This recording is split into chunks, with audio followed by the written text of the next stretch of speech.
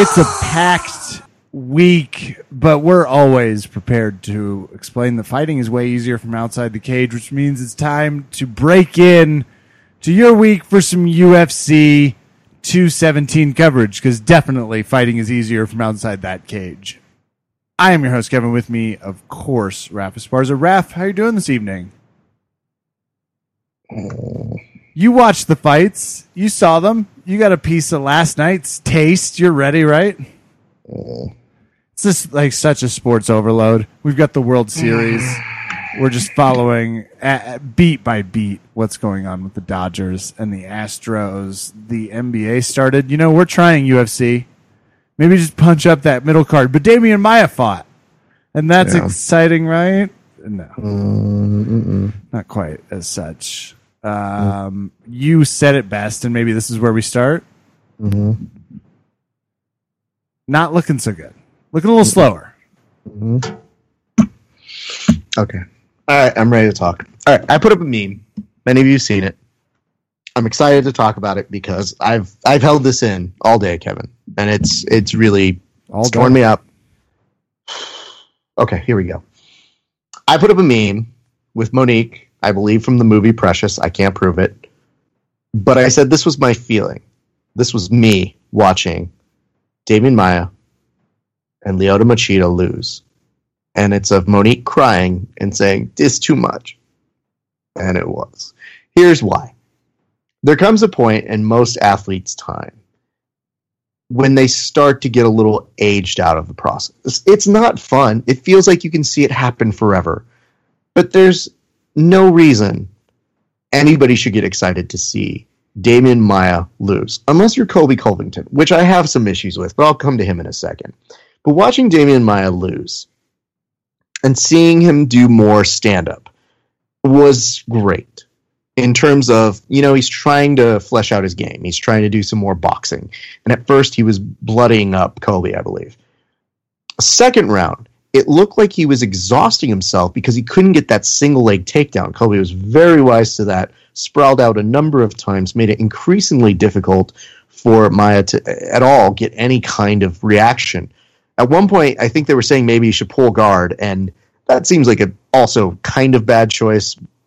But at this particular juncture, I think toward the end of the third round, I was like, I guess why not do that shit, dude? This is terrible. You'll look him. I don't know. But Damian Maia, who is a jiu-jitsu hero of all of ours, watching him lose is a terrible thing. It also gave credence to one Colby going out and then calling the rest of Brazil garbage. What was your reaction to that, Kevin? You know, I was surprised at the bravado. I thought it was a chance for Colby to maybe put it in the holster, but he was not interested in doing so. I kind of get it in the sense that, is this a little bit of the Chael residuals? Like, this is kind of where we're at. It's going to happen. Here's where I found it was confusing from one sense, which is he was trying to make the points of saying, you know, it's not fair that Brazil could yell these homophobic things and call me an asshole and call me all these names, and I can't respond.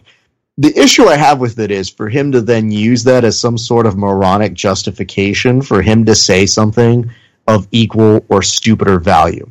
But here's where it gets to a really confusing point. What he was just doing as he was saying these things, there was no wit, there was just screaming and yelling. And I thought to myself, oh my God, do you have no charisma? Do you have no actual belief in what you're saying and will actually be witty, that you're just going to yell scream it? Because to him, he thought, man, I killed that. I crushed that. When in actuality, most of us who watched it go, that's pretty stupid. The fallout of the day after is, of course, him putting out a note. And it's a big fuck you to, I think, a lot of people who like politically correct responses. But he doubled down on it, and he said something today. Did you happen to see this response, Kevin? No. Well, how do you think his response? You know, in the heat of the passion, I want to just apologize. I could have phrased my remarks a little bit nicer. Okay. Everybody's equal in the eyes of the Lord. Here is what is referred to as a formal apology. I went to work last week. I was screamed at, spit at, assaulted with water bottles and other objects by an angry mob, and serenaded by 10,000 voices yelling, "You are going to die." My employer had to place security at my hotel room to protect me. I would like to formally apologize to any filthy animal I offended by comparing them to my hosts in Sao Paulo. Sincerely, Colby Covington. Okay. So here we go. You got somebody here who thinks that they're saying something super witty. And the people who are really going to get behind this are like, yeah, fuck you guys, Brazil. He had the moral high ground for like a half second and might have just turned a corner. But this is a guy who clearly wants attention. And we're giving it to him.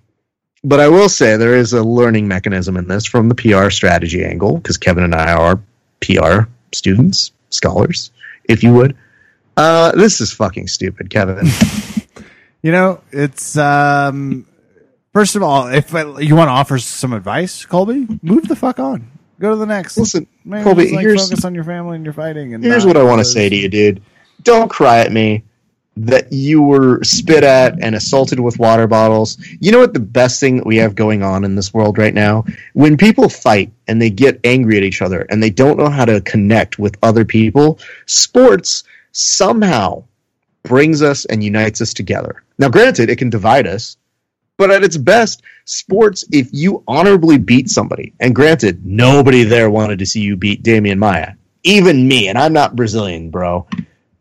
But when you do, it speaks for itself. It is an act that supersedes anything else. And you have a true moment where you can say something to the effect of, man, it was a great fight. This is a warrior. I want to say what I want to say. But to take from the Chael book is a dangerous game if you yourself don't have the wit of one Chael Sonnen. And what you had is what you do when you get a copy of a copy. It just kind of comes out real shitty. That's essentially what we got here. So to Colby, I know what you did may have made you a shoe-in for getting class president in 6th grade. Probably not going to be so great here for a long-term strategy, because I'll let you know one big residual from this, Kev. What?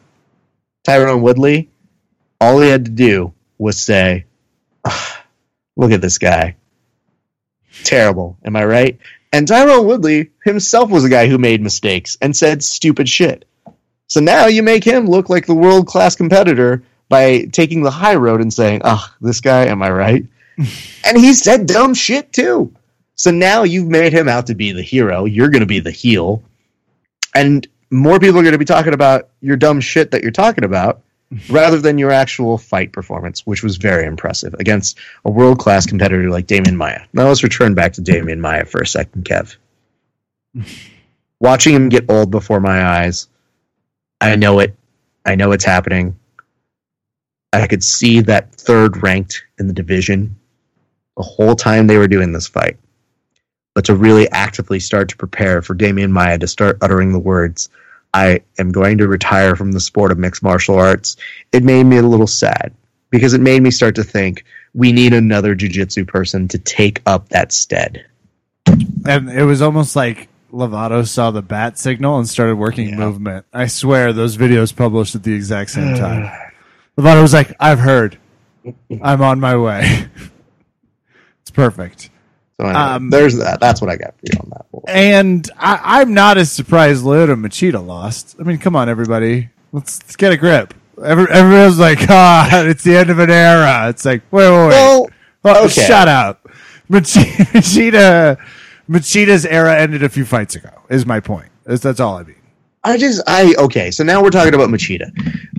So there's an article that said, did Joe Rogan curse him when he said this is the start of the Machida era? And people, whenever you call something an era, people are very prone to saying, or I can't wait for this to die.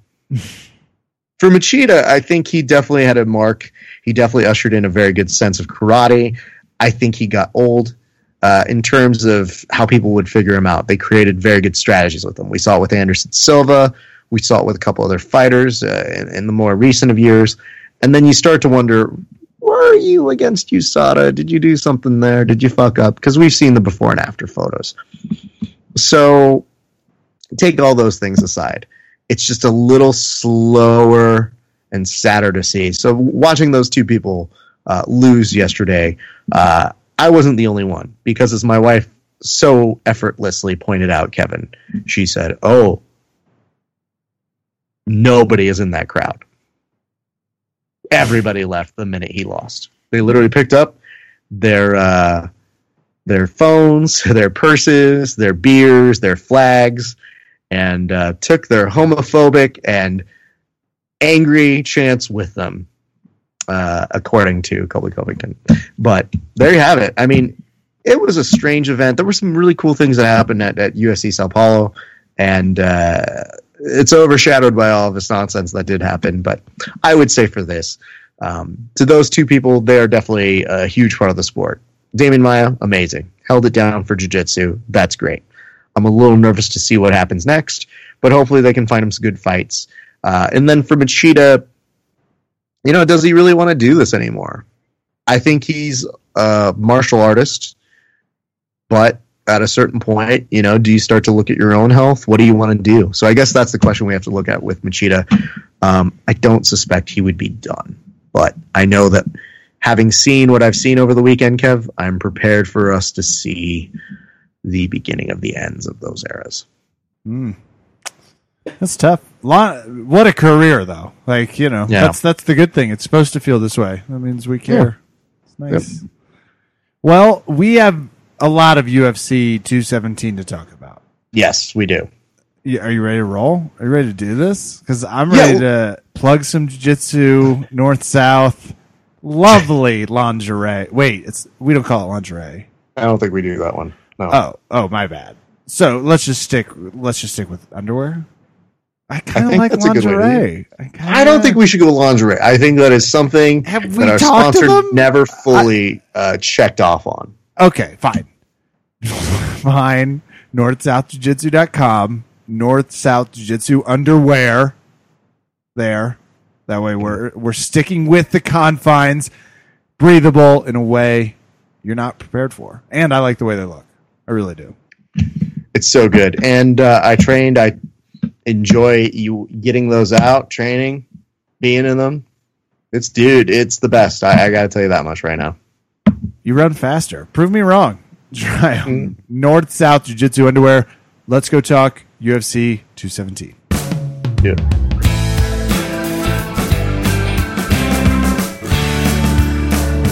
All right, here's the thing, Kevin. It's a pay-per-view week. It's one of the biggest pay-per-view weeks the UFC is hoping for this entire year.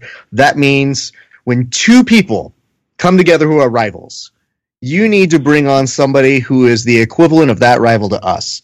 And when those people aren't available, you go down to the bottom of the barrel. But Kevin, I guess what I'm alluding to here is... How low? It's pretty low.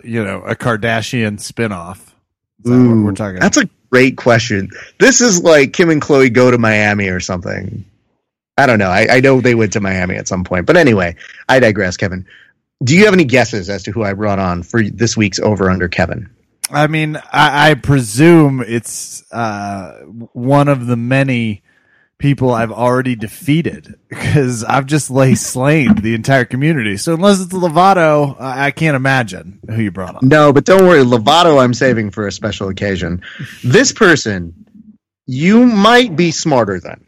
And I don't say that often. What? But I also can't prove that you are. So here's what I'm going to do right now, Kevin. We have put together a special team between our lawyers and their lawyers, and we have come up with a truce for one of our rivals to have him come on and make an appearance for a very special week where we do Over-Under, Kevin, for UFC 217. Ladies and gentlemen, please welcome from that other podcast up north, Inside BJJ or Penetrated BJJ, depending on what your preference is, Matt Freeman. Big motherfucker, how you doing? Big and Matt has returned to the Verbal Tap podcast against my better judgment, I might add. Of course. We definitely drugged you up real hard to come on this one. Let's ask this. Do you respond more to Big MFer or to Matt? I prefer Big MFer.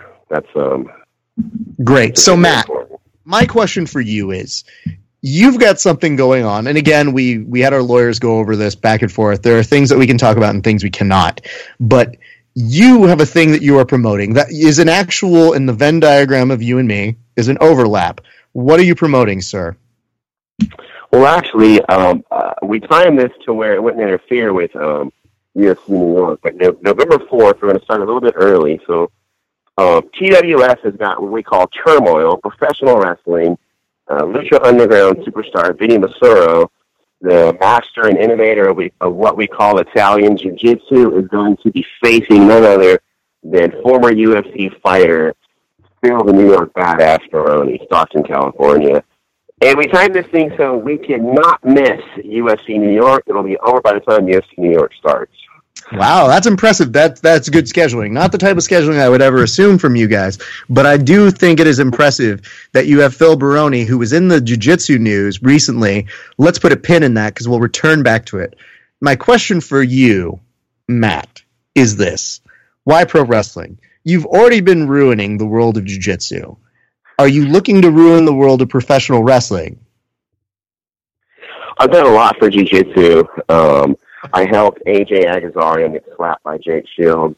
I was a part of helping Wagner Hunter kick AJ Agazarian off of a stand. So I think I've done my part for jiu-jitsu. I've done all I can. Now I'm going to leave it up to the little people that, like yourself, to take jiu-jitsu further. Thank I you. am going to jump into the world of professional wrestling where it really is as real as it gets, and help them out to bring them to where I brought the level of jiu-jitsu. When you say it gets as real as it gets, when you bring somebody like Phil Baroni, I do wonder if that's an actual threat or a preview as to what's going on, because I've heard rumors, sir, of things that transpired at Submission Underground 6. I do believe you were there. I do believe Phil was a little confused as to the rules between his match with AJ. I would like to know what the fuck took place there, sir. Well, okay, so number one, we're told main event is going to be AJ Agazarian and Phil Baroni. And I thought Phil has no chance. He's not going to last longer than a minute. Also, I find out, I don't know if anyone else knows this, but they had Dennis Hallman on standby in case Phil didn't show up. As time's going on, the matches are going, and everyone else is there, and Phil's not there yet. So it's like, no one sees Phil.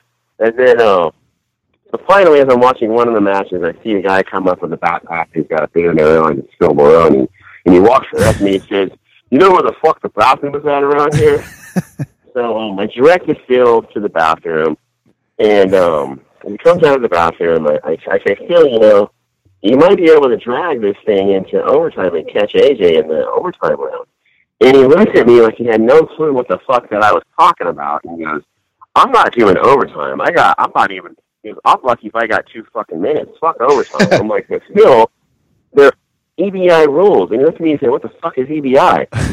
And I'm trying to This lines explain up to him. perfectly, by the way, with the Phil Baroni narrative. Just sort of arrives. They must have been shocked he arrived. Obviously, they had a backup plan. That's amazing. I mean, so I'm trying to explain to Phil what EBI rules are. It's not computing. He's not getting it. So, okay, whatever. So I fully expect AJ, I fully expected AJ to whip his ass. So we get out there, and the match happens, and to my surprise, Phil is fucking doing good. I mean, he gets him in a little Russian tie-up where he's fucking up AJ's arm. And then he takes AJ down, and the crowd loved it. The whole crowd went from being fuck Phil Baroni, the jabroni, to pro Phil Baroni. And he threw the fake punches that they could be hitting you right now, and the crowd's eating it up. Survives, goes 10 minutes off of, literally, he did not train for this, took it on a short notice, jumped in, does it, and goes with the best, one of the best, and he's got to be one of the top guys out there. And he goes 10 minutes. Phil wanted to walk out after the 10 minutes were over. And he was going to walk out. So he looks at me, I didn't realize how mad he was yet, after the thing was over. And I'm like, "Dude, you did fucking great." I'm like, "Oh my God." And he's like, "Fuck." He's screaming, "Fuck." And he starts smashing the table and throwing shit and kicking shit. And he's like, "I just wanted to walk out." He's like, "I wanted to flip off AJ. I wanted to flip off the crowd. Flip off Chael and say, fuck all you guys, I'm the winner," and walk right out of the cage. My stupid fucking corner told me to stay there and finish the match. And I'm like, wow, that would have been pretty epic. And he's like, actually, I would have been a huge fan fuck of that. My corner. He's all, fuck my corner. They fucked all this up. I never should have those fucking guys in my corner. He started smashing the table again. Breaks the table. He's like, I should have had you on my corner. You would have walked out with me, right? I'm like, you know what? I thought that would have been a pretty damn good idea, actually. No one's ever done it before. Everyone would be talking about it. He's like, yeah, I'm going into pro wrestling. It would fit just perfect. He was pretty pissed. He was pissed that he listened to the advice of his corner and did the overtime when he wanted to walk out and flip everybody off. I'm not enough of a diva. I got to work on this. Like, that is Phil Baroni spends 2 minutes making more of an impact than I do in a year. Like, I got to get pissed, Raph. This is ridiculous. Well, I got to get healthy. Then, okay, I appreciate you bringing the big MFer. Message received on this one. I've turned the volume too low. I got to turn the drinking back up. I don't know what we were talking about. I'm just... So at this point, though, Matt, you see that he's throwing a tantrum. Are you at all fearful? Because when you uncage an animal and you let them loose at a zoo, I imagine it's something similar effect, correct? Yes, I was. I had already. All this was done. This is all done. Signed. The day was set. The venue set. This wrestling match. And I knew Phil was crazy just from watching him fight. But I guess I never knew where the entertainment value was, and I still don't know it. So yeah, I was a little nervous from that point forward. Well, kids, if you like that. I was nervous about the fact that they had somebody on standby in case Phil didn't show up. That should have been. And he showed up at the last minute. That should go without saying. I don't know if you guys know this, but there are a lot of times when we have people on standby as guests, and we just keep them there because, again, when you make the call to a Freeman brother or a Freeman cousin, I guess you could say, you definitely don't know if they're going to pick up the line. So we definitely had somebody here. We actually had Dave on hold as well, just because we were like, oh, shit, we don't know if he's showing. He's really tired of backing up people around Phil Baroni, but we just want to keep... So let's say this. You get him booked for your wrestling show. Was that before or after Submission Underground? It was before. Okay, so it was before. And so then you see this information. You're obviously failing. That's why you've gone to wrestling. You were like, jiu-jitsu's too hard, verbal taps. It's just such a superior product. Mm-hmm. So you're just like... No, actually. I'll try plan C. I wasn't getting any competition, so I decided to take it to the next level and find some real competition out there. I see. And then you decided to go with the most loosest cannon this side of Brian Pillman to really prove us wrong. Good job there, guys. The way that happened was... I knew Phil's his pro wrestling manager, and he had started a tag team with Stephen Bonner and Phil Baroni. So, to be honest with you, I hope Phil doesn't get pissed off at me for saying this. I originally wanted Stephen Bonner. Because I just received a message. Phil is pissed at you for saying it, but go on. Stephen Bonner was also going to do jiu-jitsu seminars while he was here. Mm-hmm. So it was a double win there. I mean, being a black belt under Carlson Gracie, I thought that would have been really cool. But didn't work out. He's got a contract with Global Force. He's going to be on pay-per-view He's going to be on pay-per-view the same day. Well, they're running it. I don't know if you've been able to watch any of it or not. I know Global Force Wrestling has been, which used to be TNA, they kind of merged, has been up in the air. But they got a really cool angle they're running now with American Top Team and Stephen Bonner. And I'm going to let you know, I was just in Vegas, and I was there with another fellow pro wrestling fan, and they had it actually up on the TV screens. And my wife looks at me. Cool. Well, she looks at me and she goes, "Is that Stephen Bonner?" And I was like, "Yeah." And then she makes eye contact with me and my buddy, who are both pro wrestling fans, and goes, "I don't want to know." And I said, "That's fair. I understand that. That's okay." But I think Bonner will make a great pro wrestler. I really do. He will, dude. He was trying to do that at Bellator when he brought out a masked man. He was trying to, yeah. Right. Definitely emphasis on trying to. He's close. let's say this, because I don't know if a lot of people know this about you, but you've been getting in shape, and kudos on that. We can hate you for a lot of things, but you've been definitely you've gone from big MFer to kind of like svelte MFer, if you would say, because moderately you put in oversized MFer. What's next? Like the so as that happens, the big is not about my size, though. You know, it's about my heart. Oh.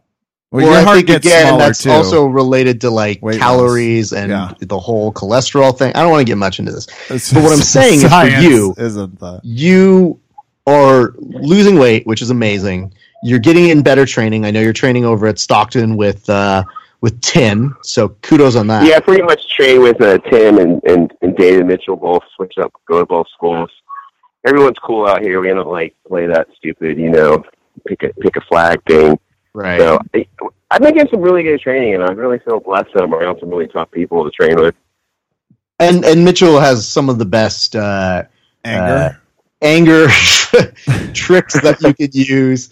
I mean, he's definitely a gamer in terms of competition, so that has to be raising your level. But I guess the biggest thing I've seen you do is you yourself have been taking pro wrestling training. I have been, and fuck, it's hard, you know. But it's one of those things I always wanted to do, and just never did it. And then the opportunity presented it. I went to one class. I took a bump, and I was like, I gotta fucking do this shit. I gotta do this shit before I'm too old, so I can't do it. Which I'm almost really there right now, to be honest with you. Right. But it's a lot of fun. It's really, people wonder how hard is it. It's fucking hard. It's as hard as learning. It's not, obviously, there's no such thing as Santa Claus. It's people think because you got some predetermined thing that it's really easy, but you gotta learn a lot of technique here. Mm. It's not easy. It scrambles your mind just like jiu-jitsu does when you're trying to learn shit. Have you gotten to the point where do they let you even get near a finisher? Because I feel like it's a lot of chaining moves and learning the science behind a lot of it. Oh, fuck. I'm nowhere near a finisher right now, to be honest with you. There's a lot of shit to learn. A lot of guys come in, and they've never pro wrestled a day in their fucking life, and they're talking about their finishers and their fucking, their gimmicks, and it's like, man, it's almost like, you got white belt level, blue belt level, so on and so forth. So it makes no sense to have a finisher when you can't even get through a fucking match. So I'm really not there yet. Okay, that's fine. Baby steps. That's good. I am worried because I'm dedicated to training as hard as I can, and I plan on getting there. So you plan on being in the ring at some point, then? I plan on being in the ring and and doing my best with it and see what happens. Matt, come on. Yeah. Have you thought about puzzling? Maybe getting into PS4? Maybe like a hobby that's more age appropriate?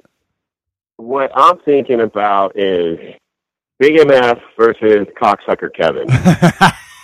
First of all, I don't hate the name. Ladders, I don't know what it says about me. I don't hate that as a wrestling I'm going to tell you this much. It's not going to be very fan-friendly for, families. No, it's going to be hard to put on a T-shirt. But, my friend, the Big MFer, gave it to me. So it's time to settle out or be out. You know what I mean? July 13th. I don't know. I'm just throwing. So, okay. So Big you got that MF going versus on. the Cocksucker. I like the way that sounds. It's definitely using a lot of letters and words that I'm not sure people are totally in love with. But when that does happen, I understand. But when that does happen, you have that going on. You do look at that in the future. It does seem that you are, I think, ready to take on Kevin's UFC picks. But before we go to that, I want to make sure people know, where is it that this is happening? What time? Where at? And how much? And where can people find tickets if they're so inclined to go see it? So number one, if you went to TWF Facebook, you can find tickets there. And it's going to be November 4th, Stockton Fairgrounds. The doors will open at 4 o'clock.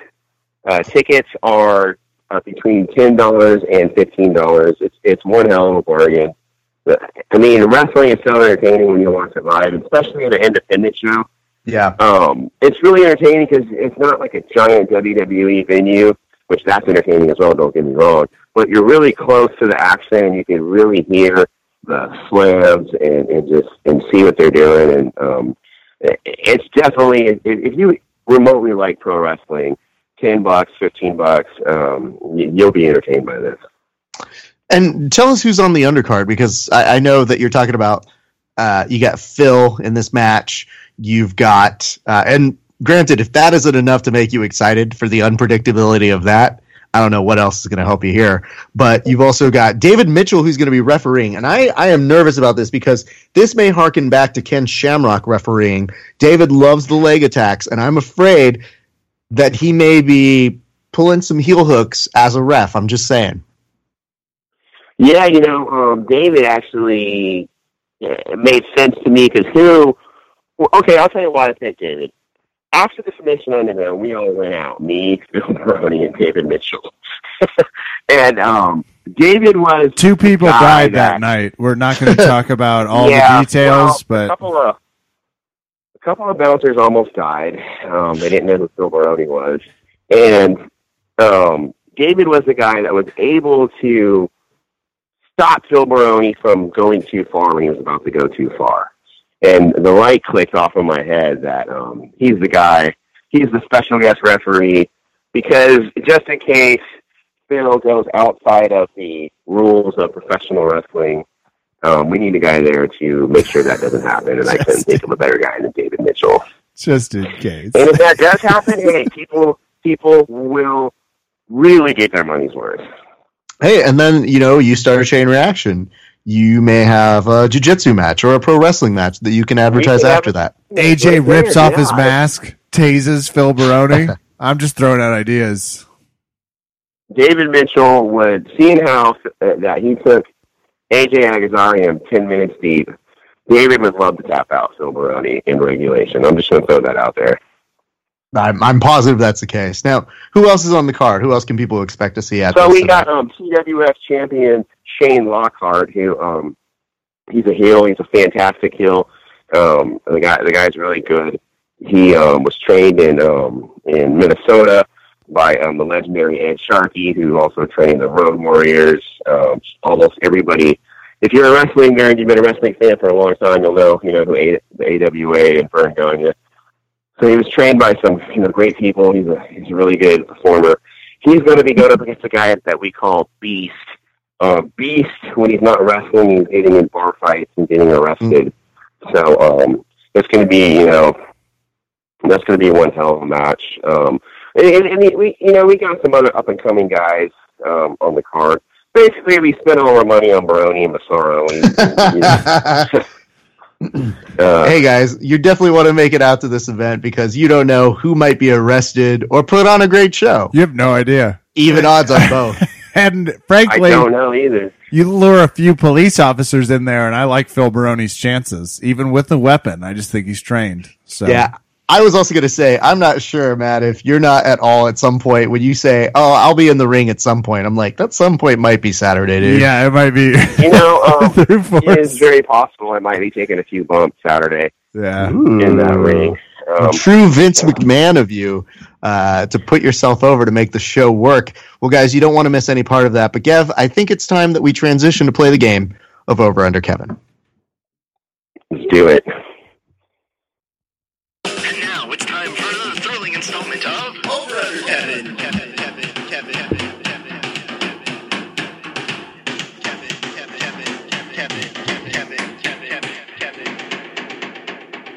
Ladies and gentlemen, boys and girls, welcome to another installment of Over Under Kevin. This is the game that we use as a pay-per-view betting opportunity between a guest of the show and our one and only Kevin Phillips. The way this works, very simple. We go through the entire card out of order. Each participant gets 15 seconds to say who they think is going to win. We, as always, value more trash talk than actual criticism or analysis of the fighters. Do you both understand the rules, gentlemen? I do. Excellent, Kevin. I'm actually going to say yes, and then you're going to hear the sound of my lighter clicking up the bong. That's how seriously I take my opponent tonight. I'm insulted. Zero preparation or focus required.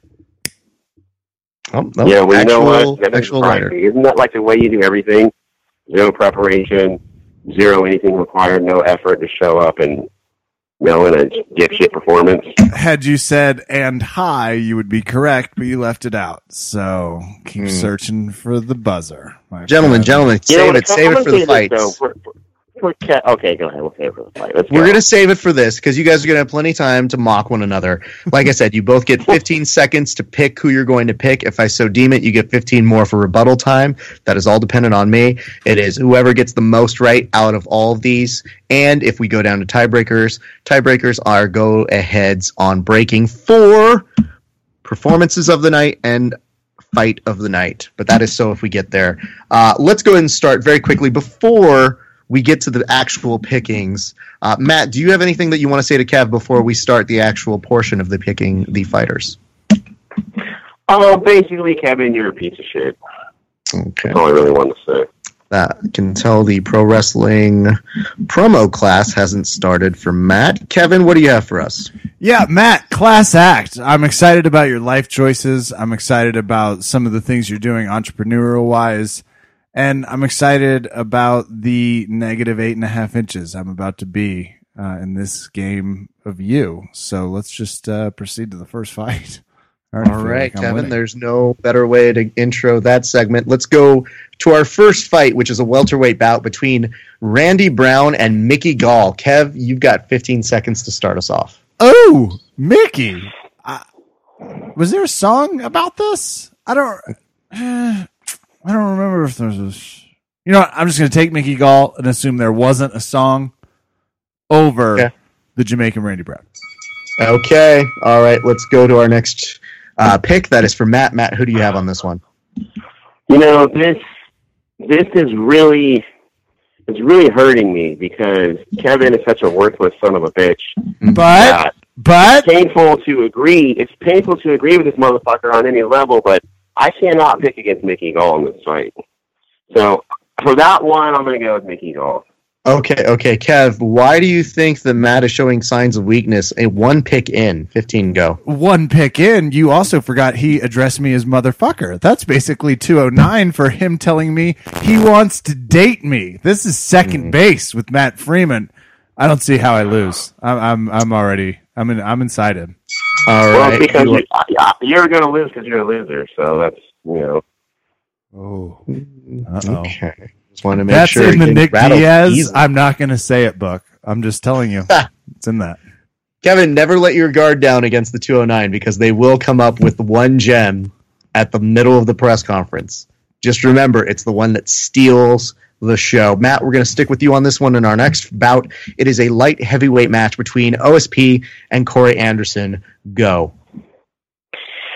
You know, I'm going to say OSP has had his ups and downs. I'm going with Anderson. I think Anderson gets the job done on this one. All right. Kev, what do you got for us on this one? Well, should I cede the floor for Matt to apologize to the Von Flute community for his insult? OSP wins this fight. He's 1-2. I don't understand why this is on the Fight Pass prelims. Everyone's going to be trying to log on while OSP chokes this guy with his shoulder. Why is this fight on Fight Pass What the fuck prelims? is that I'll about? ask you to that, Matt. Well, I mean, this is a very stacked card. I mean, you got some big fights on this. Dillashaw, Cody. I mean, that's a huge one. You got the return of GSP. So, it's just a mega card, and it doesn't surprise me this is on the undercard.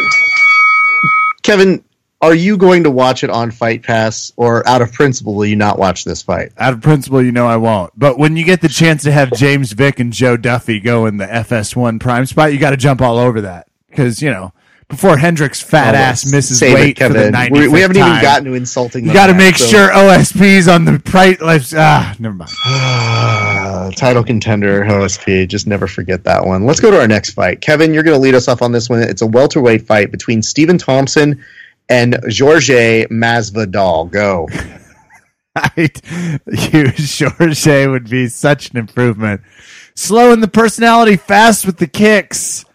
I'm in an upset because I like his smoothness. I'm taking Game Bread. Jorge. Okay. All right. What do you got for us on this one, Matt? You're very right on personality. He is good with the kicks, but Wonder Boy that guy is really, really good. I think he's more technical. I think he is better. His technique is better, and his strikes are better. I think he's taken out the gangster here. I think I'm going with the Wonder Boy. Okay, you're going Wonder Boy. Kev, do you have any regrets in not picking Wonder Boy because of the ability for him to change fights so quickly? He's shaken confidence-wise, and that's going to stick with a guy. You don't come out your first fight after that big loss feeling great. Interesting. Matt, you're no stranger to losing a whole bunch. Is that the case, or I don't know? Describe that for us. I think a guy like Wonder Boy, he loses a fight, and I think it makes him better. He trains harder, and Masvidal is really, really. I love Masvidal. I would like to see him win this fight because I'm a fan of guys who come out and fight like gangsters. But he's just not going to have enough to get the job done. Noted. All right, we go to our next fight. It is a women's strawweight bout. I'm actually going to put 20 seconds on the clock for a bout between Joanna Jajenda, who's that chick, versus Rose Namajunas. Go, Matt. God, you can't pick against Joanna. I love Rose though. She's tough. She's got a lot of heart. If she gets her anywhere, maybe she gets a takedown and gets some good ground and pound. But you got to put your money. You got to put your money on Joanna. Okay. There's no other way around it. What do you got for us, Kev? She's 14-0. She can get her record can get its farmer's permit in Kansas. This is a tough chick. Rose is awesome. Can't wait to see this fight. But blind squirrels find nuts. Ships that don't have a navigation system can get pirated. Matt Freeman made a good call. Shit happens. Have you guys seen the promos that they've been using with her? When I was in Vegas, they basically played it nonstop, and it's a very women's anthem-y thing that they break up. I'm missing what song it is at the moment, but it's essentially they're just trying to pump her up, and it's get excited for Joanna. Maybe. Could you? She's a really good fighter, we promise. We're even buying the rights to this song, whatever this song is. I'm excited. I'm in. I'm fucking excited, but is she a world-class draw? I mean, I could buy her fights, but how many other people could? Yeah. I think the idea is that the UFC is now incorporating this kind of strategy of just throw shit at the wall and see who their new draw is. But this is also the third fight on this bill. So this isn't, this could have fucking headline last night's card. It's a stats card. It's very much a stat card, and I'm glad that she gets the opportunity to do her thing in front of there. She's an amazing fighter. She wants to beat Ronda Rousey's record. It looks like that could be a very possible thing. Raph, am I crazy that we all, as a grappling and jiu-jitsu MMA community, kind of really love Joanna? Is it possible no one else knows about her? But because I feel like she's massively popular in terms of us. I don't know, but is she? She's nowhere near the popularity of where Ronda was at, or another where you would consider a superstar. Getting there. Yeah. She might be above Mighty Mouse, just in terms of pure. Oh yeah, in terms of tallness, Kevin, I think most people are above Mighty Mouse. If you're just being honest, either of you, that's not what I meant. I just want to point out, I think that she has all the makings of somebody who would trend a lot more. I still think the UFC kind of shrugs their shoulders and they're like, we don't know what the fuck to do with her. But her fight record speaks for itself. She's interesting to watch. So I don't know what the disconnect is, but I would like to see them. I would like to see her break that ground. And hopefully, if this is the card that does it, that'd be great. Quick, between the three of us, too bad that Paige Van Zandt can't fight as good as Joanna. Yeah. Well, quick, three of us packed. Mm-hmm. I think she's a heel hook artist. So if any of the three of us roll with Joanna Jedrzejczyk, she heel hooks you. Tell the other two. Okay, packed over. Thanks, Kevin. We'll make sure to pinky swear that one a little bit later. Guys, This next fight, it was supposed to happen the last time, but all things considered, will probably happen this time, maybe. It's a heavyweight bout between Walt Disney Harris and Mark Godbeer. Kevin, you start. You know how I feel about this. His last name is Godbeer. He's got a crazy tattoo. He looks like an extra from that Monsters movie with Fred in the 90s. Drop Dead Fred. Godbeer's got to be the person you choose here. That's for me. Godbeer. All right, what do you got for us, Big MFer? Oh, this is such bullshit. I feel like you purposely have given him the first pick on any pick that I may have picked myself, and because this is worse for me than watching the Los Angeles Dodgers win a World Series, maybe to a World Series. But as much as I want to vomit and say this, but I'm agreeing with the cocksucker again. I got to go with it's me, the man with the tattoo and a beard. For those following at home. Okay, thank you. That took a long time for you to just say the words, I agree with Kevin. And you should also note that the last fight that we had, okay, the last fight we had, you had the opportunity to pick first, and then Kevin copied you. So the odds aren't necessarily stacked against you, despite what you might be trying to pull your fake news. But I am fully aware of your tactics. Are you an A's fan? Calm the fuck down. He took a shot at the Dodgers. A's Everybody's taking a shot at the Chargers. He has to be what are you, a Giants fan? I'd have to say I roll with the San Francisco Giants. Oh, for fuck's sake. Fine. Podcast over. No, not interested in even talking about the rest of the fights. He wants to bring it. I like how he brings in the current events as if he's some sort of topical joke comedian that's just like happily bringing in and being like, speaking of the Dodgers, am I right? Talk about good job. They beat my Royals a few years ago. I'm still not over it. Maybe. Oh, you're Royals. Wow. Baumgartner threw his arm off. I hope it was worth it. Before we bore our audience to tears, they're already bored. I think we should just head to the I want to make sure we go to our middleweight bout. You have a loyal That's fair. That's not their first time. Here's the thing. You can never talk about being bored when you guys spend 9 hours sucking AJ's cock, okay? I think it's out on the open. That right there, I'm offended. That was out of line. You should 2 hours per. I would apologize. Who are we going to apologize? Was to that you? His contract? To AJ Agazarm, the most beloved sunshine of all jiu-jitsu? To the public fellatio gods that obviously orchestrated it. I don't know who we apologize to, but we'll put them all on. AJ is one of the best in the business, and you guys disrespected him a long time ago and took something that he did, the important message that he had, and you guys turned it into a big joke, and you took away the meaning of what AJ was trying to say to the jiu-jitsu community. Can I tell you something though, real quick? If we're going to put real stuff out there, no way I have that much power over the jiu-jitsu. I want to tell you one thing. When I was out here, and you were here too, but you didn't come find me at this. But at ADCC trials, you know what AJ said to me when he walked up to me?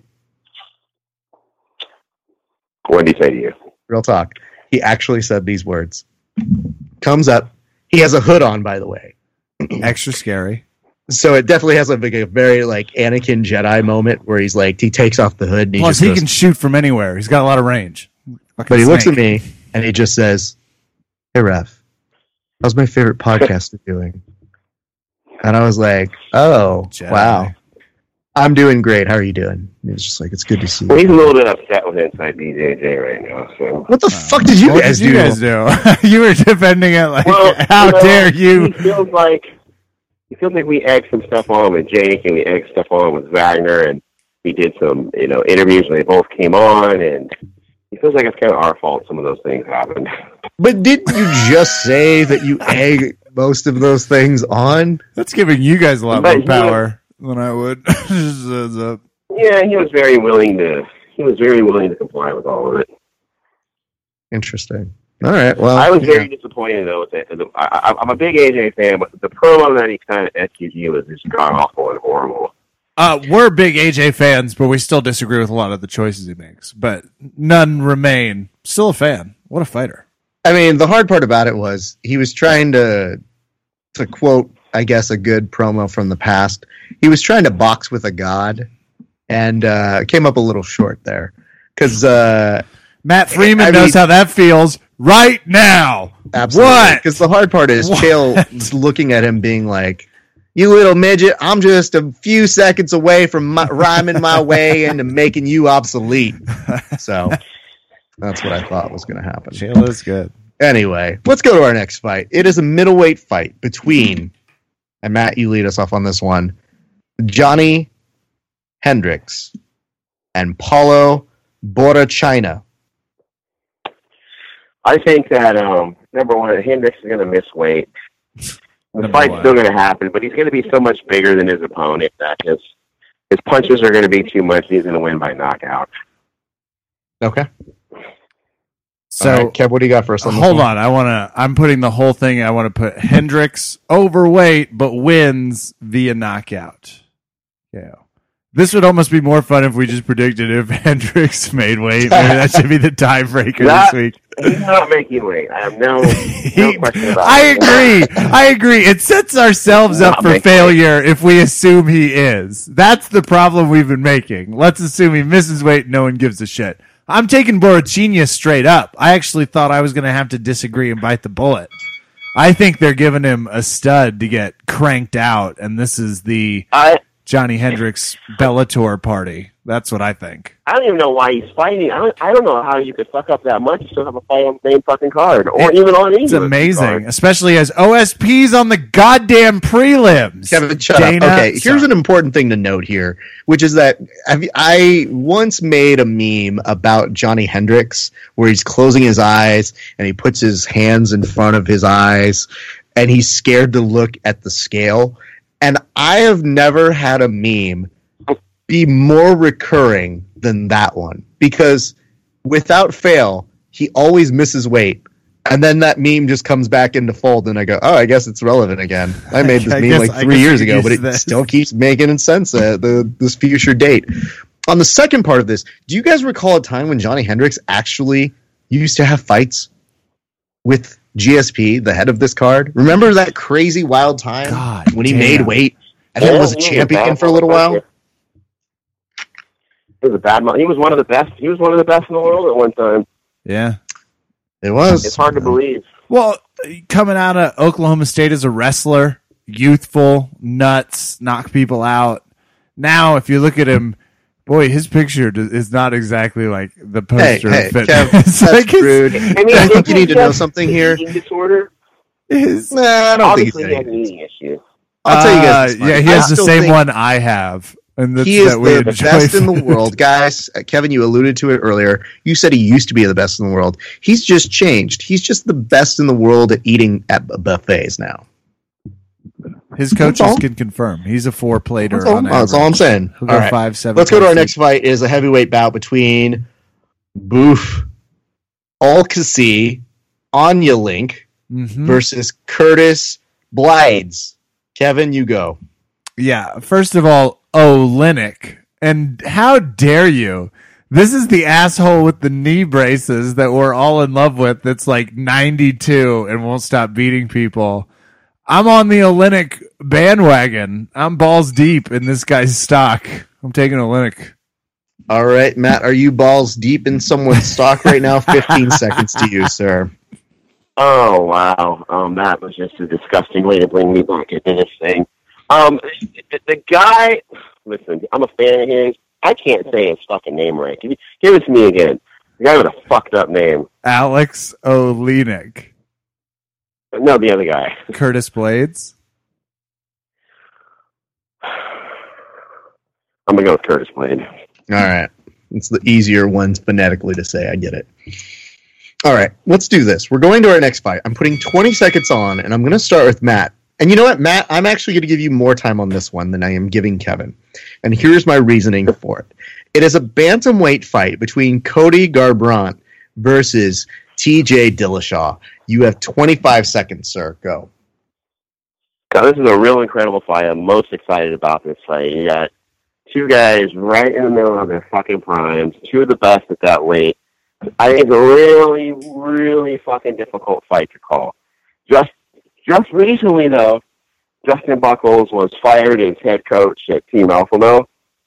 So I don't think that goes too well in this fight that just happened. I think that's bad timing.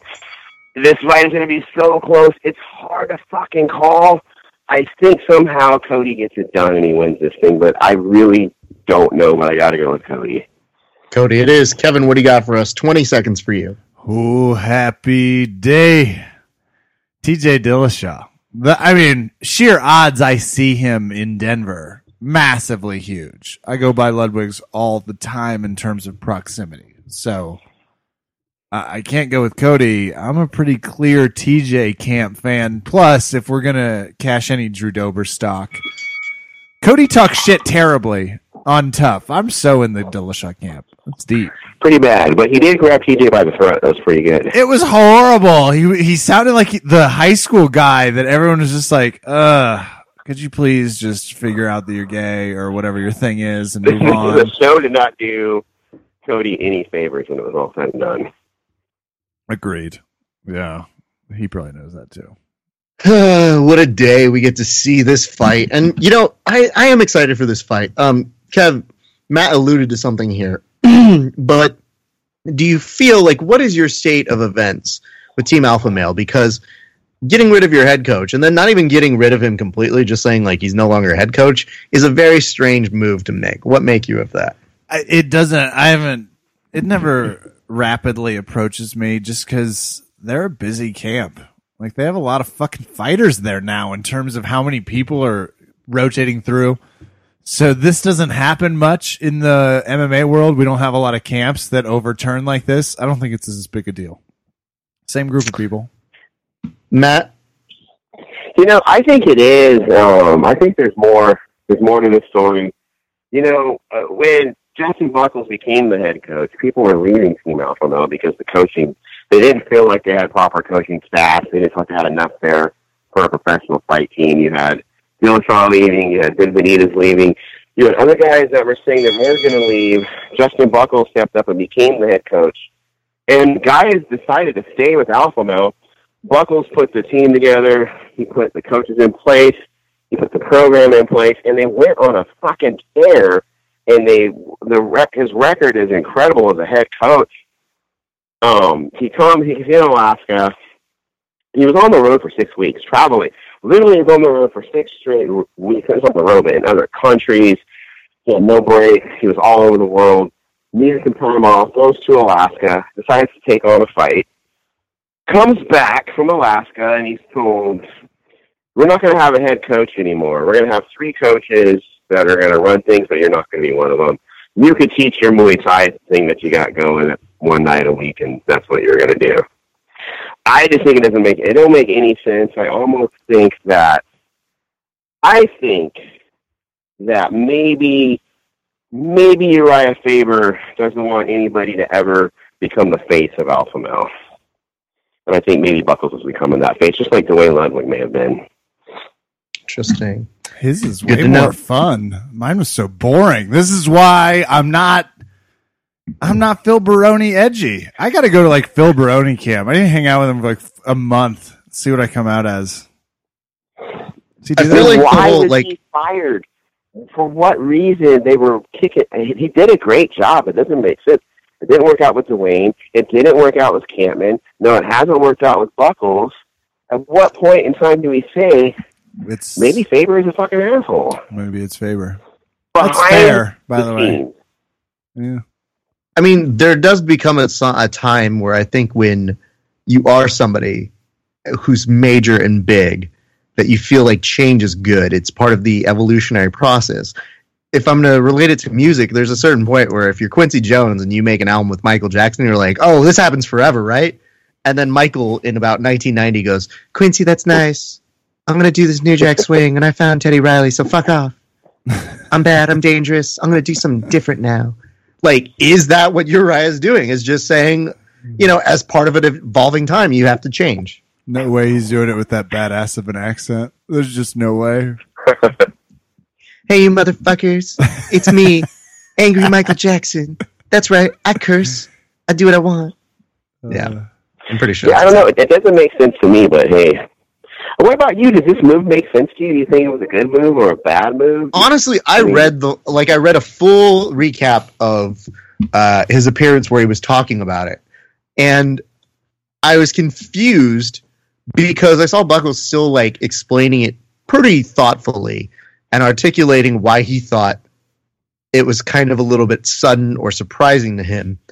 And I couldn't help the entire time as I was reading it to think like, I'm still not clear as to why this is happening. But then I also understand the evolution of change, and that sometimes managerially you kind of feel like, well, it seems like the right move to change, because if you don't evolve, you don't want to be behind on the curve, because you don't really get a shot. A lot of people can say in retrospect, like, oh yeah, you should have fired him like years ago. But like, that doesn't matter when you say shit like that. It's got to be a gut instinct, or there's something else that we don't know. So there's probably things that we don't know for sure. I think there's definitely something brewing there, but the one thing I thought to his credit was Buckles was at least being very, he sounded really down and bummed about it, because he had been there since the onset of it. And his description of seeing all these other people go was kind of disappointing. But then to also kind of describe, like, in as much professional terms as possible, as saying, like, hey, I'm still going to coach the people who I've always been tight with, or the guys who are my guys. And I think that's a tough spot. No, you're right. Yeah, you're right. And just being out here in this area, I had the opportunity to talk to Buckles. And the one thing he's very confident about is that he's established himself as, a really good head coach and a really good trainer. He's got a good name in the MMA community. And Buckles is only 34. There's a very good chance we might be seeing him in the octagon again. Interesting. Good to note. You guys wouldn't happen to know that information for any particular reason, would you? That Buckles might fight again, or just inside information on Buckles?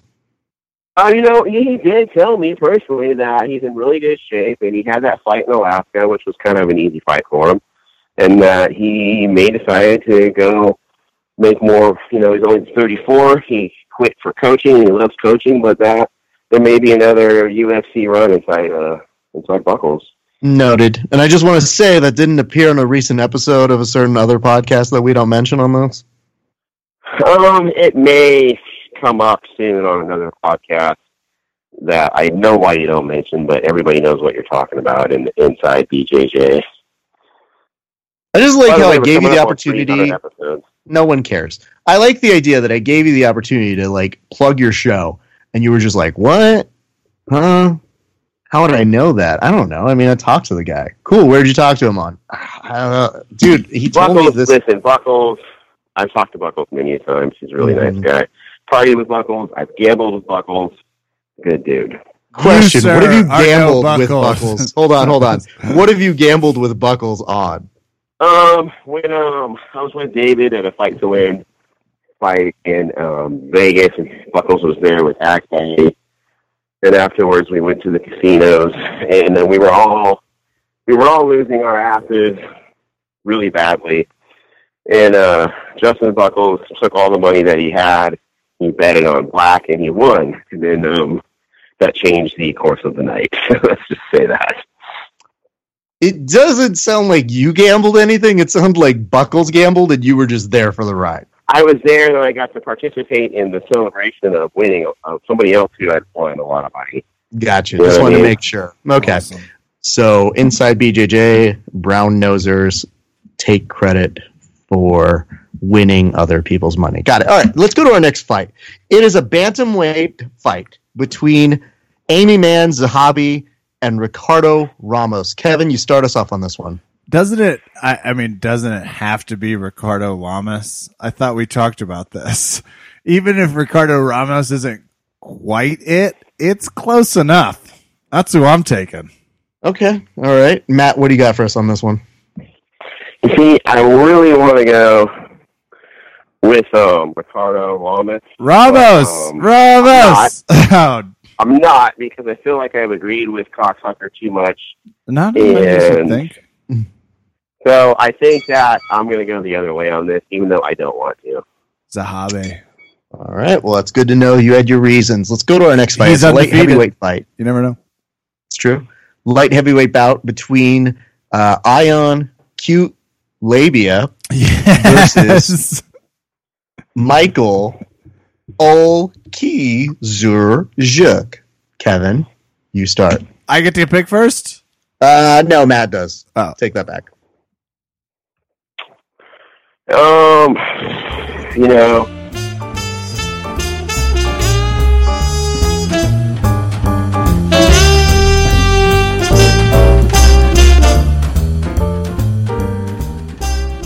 Hey, what's up, everybody? Raph here. I hate to interrupt the podcast in this, and no, this is not an advertisement for our sponsors, North South Jiu-Jitsu and KO Sports Gear, who are great. There was a little bit of a malfunction on this week's episode.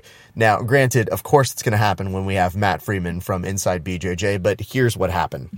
For whatever reason, the track stopped right here. Now, we believe there's another file that has, like, the last remaining 2.5 picks somewhere on a computer, but Kevin went on vacation. And guys, Kevin deserves to go on vacation and see his family. So we're not mad. We just felt bad because we want you guys to get a true feel of what the end of Over Under Kevin sounded like. That's when I decided to step up. So in order to give you the true Over Under Kevin experience, I will use my powers of impersonation to basically show, you can't really show on a podcast, but to describe and reenact exactly how things went down. Now, if we do have this audio footage, we will put it on next week's podcast, and that'll be fun into itself. But I want you guys to understand, this is how everything took place after where we just left off. So I'm going to pick up right here, and thank you guys for understanding. We hope you enjoy it, and here we go. I go ahead and introduce who the two next fighters are going to be. I believe the next fight is a light heavyweight fight between Ion Cute Labia and Michael Olajejezuk.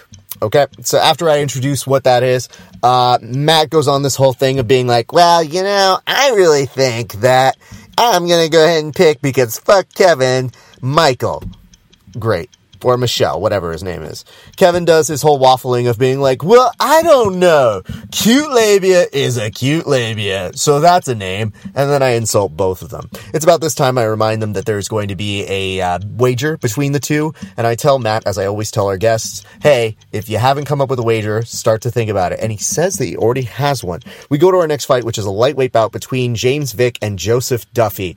Kevin takes Vick, which, not surprising considering how much he loves James Vick. I mean, he doesn't really care about either of these fighters, to be honest.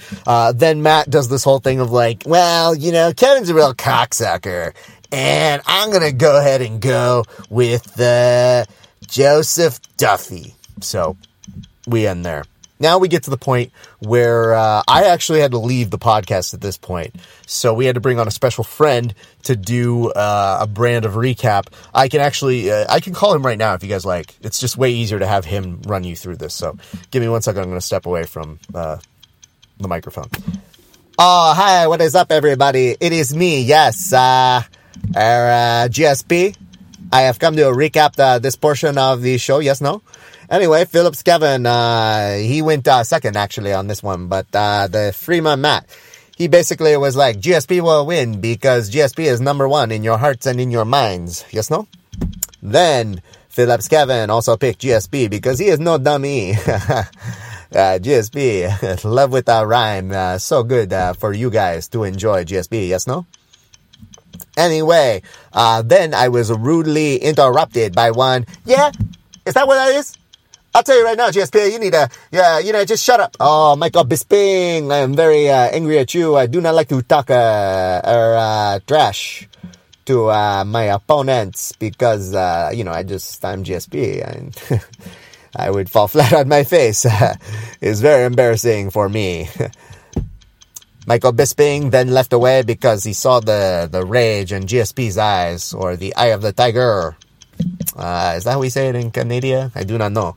Anyway, that is the picks for the fight between us, and everybody seems to agree Michael Bisping could very well beat me, but I'm the guy who everybody wants to actually see in this fight. Michael Bisping just has a cyborg guy, and no one cares about that. Anyway, GSP is out for right now. Ole ole, etc., etc. And here comes that one idiot to finish up the rest of the pickings. Yes, no. All right, so we get back here. Thank you very much, GSP. Very good to see you. I know we have a restraining order, but it is what it is. Kevin goes to pick for fight of the night. He says he's going to see the fight of the night between Cody and TJ, and Matt lets out a, you would, you motherfucker, you would pick that. Then says for the fight of the night, it's going to be Joanna and Bora China. Then Matt Freeman says that fight of the night's going to be Rose and Joanna. And then goes on to say that GSP and Cody will get performance of the night bonuses. Now, this is where things get a little hazy from my memory. I do believe that there is a bet wagered, and I do believe that Freeman wants Kevin to do something embarrassing. It's not coming to me. I don't remember what it was. However, Kevin beat Freeman. If that happens, he wants him to put on nail polish and lipstick on the show. So I don't know how different that is on Inside BJJ. I just assume it happens all the time, just based on the way that they carry themselves and the fact that they say the word cocksucker a whole bunch. But yeah, that was basically the bet. I forget what Kevin has to do. It's something really normal for Kevin too. I don't know what it is. Kevin's already had to leave a 5-star review of Inside BJJ on their iTunes page, and that was fairly embarrassing for him. Anyway, guys, that's the recap of what happened here. Tune in next week. If we have the audio, we're going to go ahead and replay it. We're very, very sorry that we did not have the beautiful language and skills, but we want to encourage you guys to go support Matt Freeman and go check out his wrestling show that's happening right before the big fights this Saturday, so you will have time to do both. So go do that. We're going to have Matt Freeman back on this upcoming week's episode. We thank you again for your patience. Now, let's get to some of the shout-outs.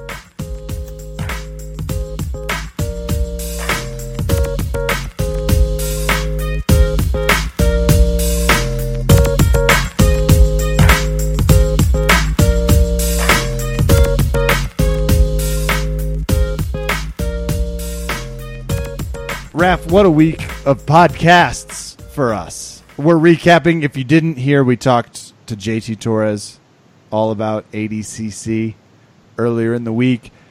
Now we parlay that amazingness with a really low expectations guest because we didn't want to put too much on that next guest. So we're like, well, this will be easy. We bring on Matt Freeman from Inside BJJ. You know, we show him a little bit of what we're made of. And frankly, the next time I find that I'm going to be able to fight Matt Freeman, he's getting the KO Sports Gear Insane Clown Gi for me, Raph. Singlet, excuse me. Even if we're rolling in the gi, I'm going to put it over that and wear it. Okay.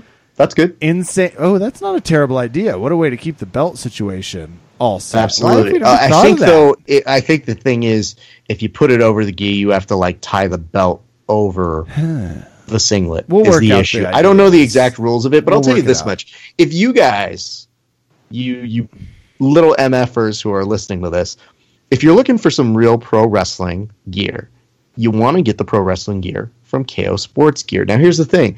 These guys don't just cater to the, like, fake wrestling, a.k.a. Olympic or folk or what's the other one, Kevin? It's folk and freestyle. Something like Greco. that. All of them. I don't know. All the wrestling. There's American. No, I'm just naming American. What would American wrestling be like, Kevin?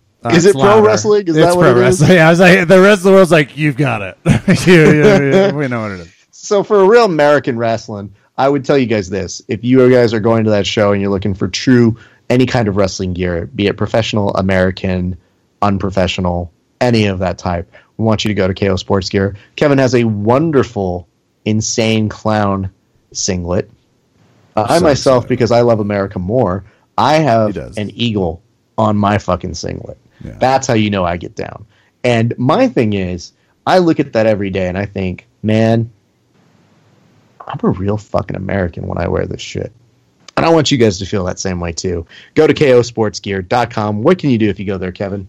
You can enter in Verbal Tap and get a discount. You can wear the gi we wear.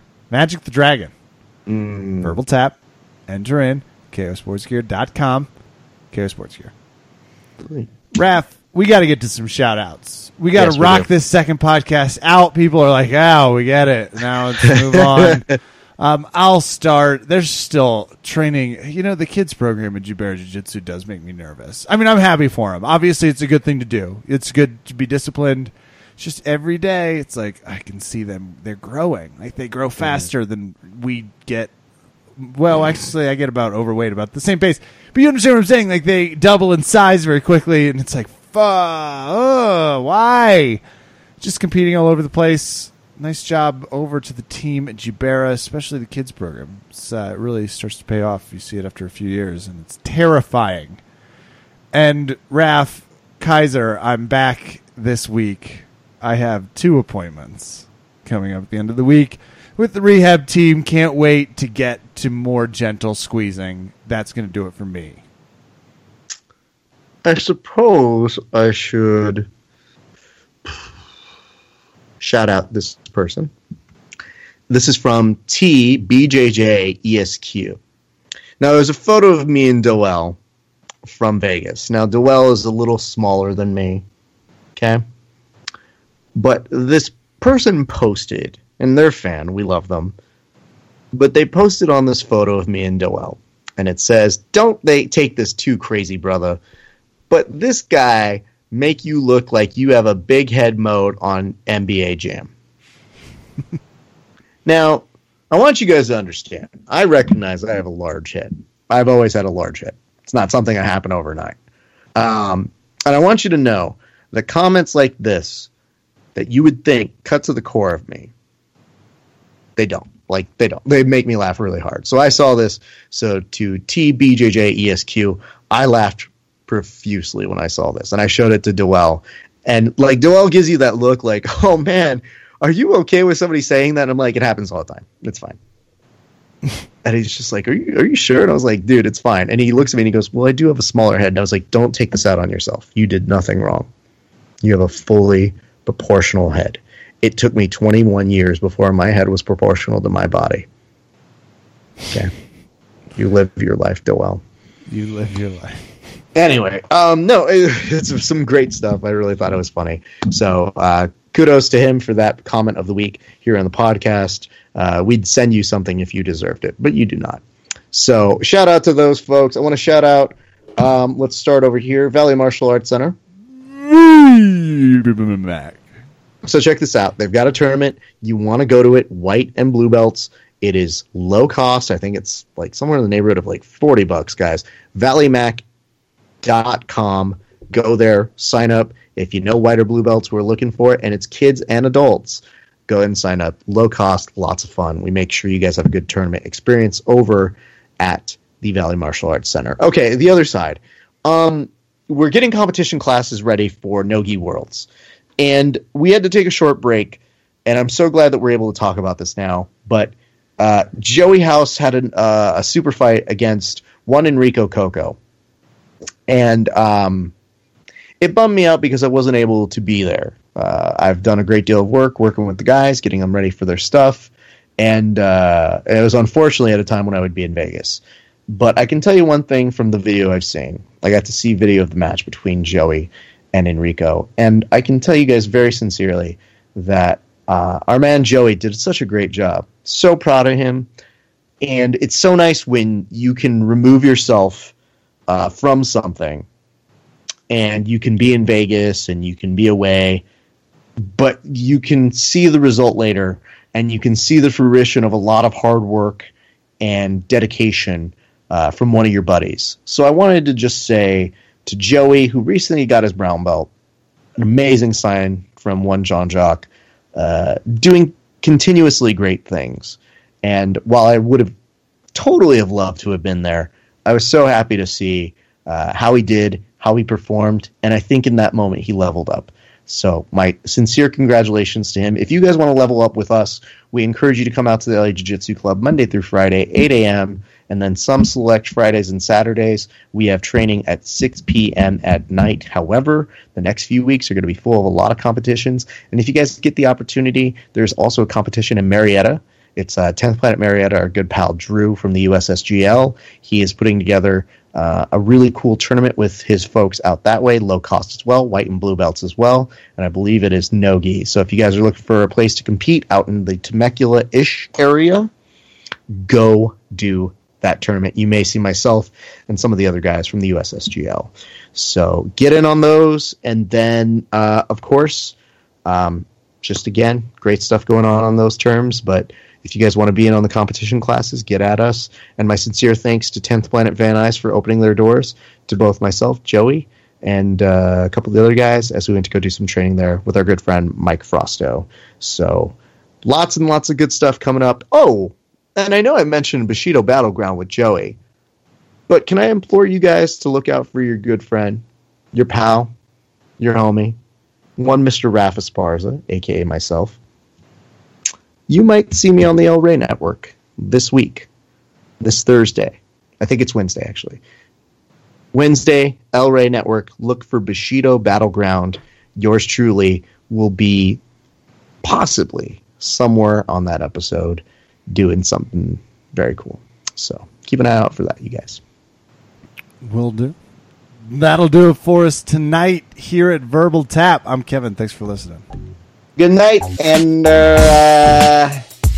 good fight. Is that how we end this show?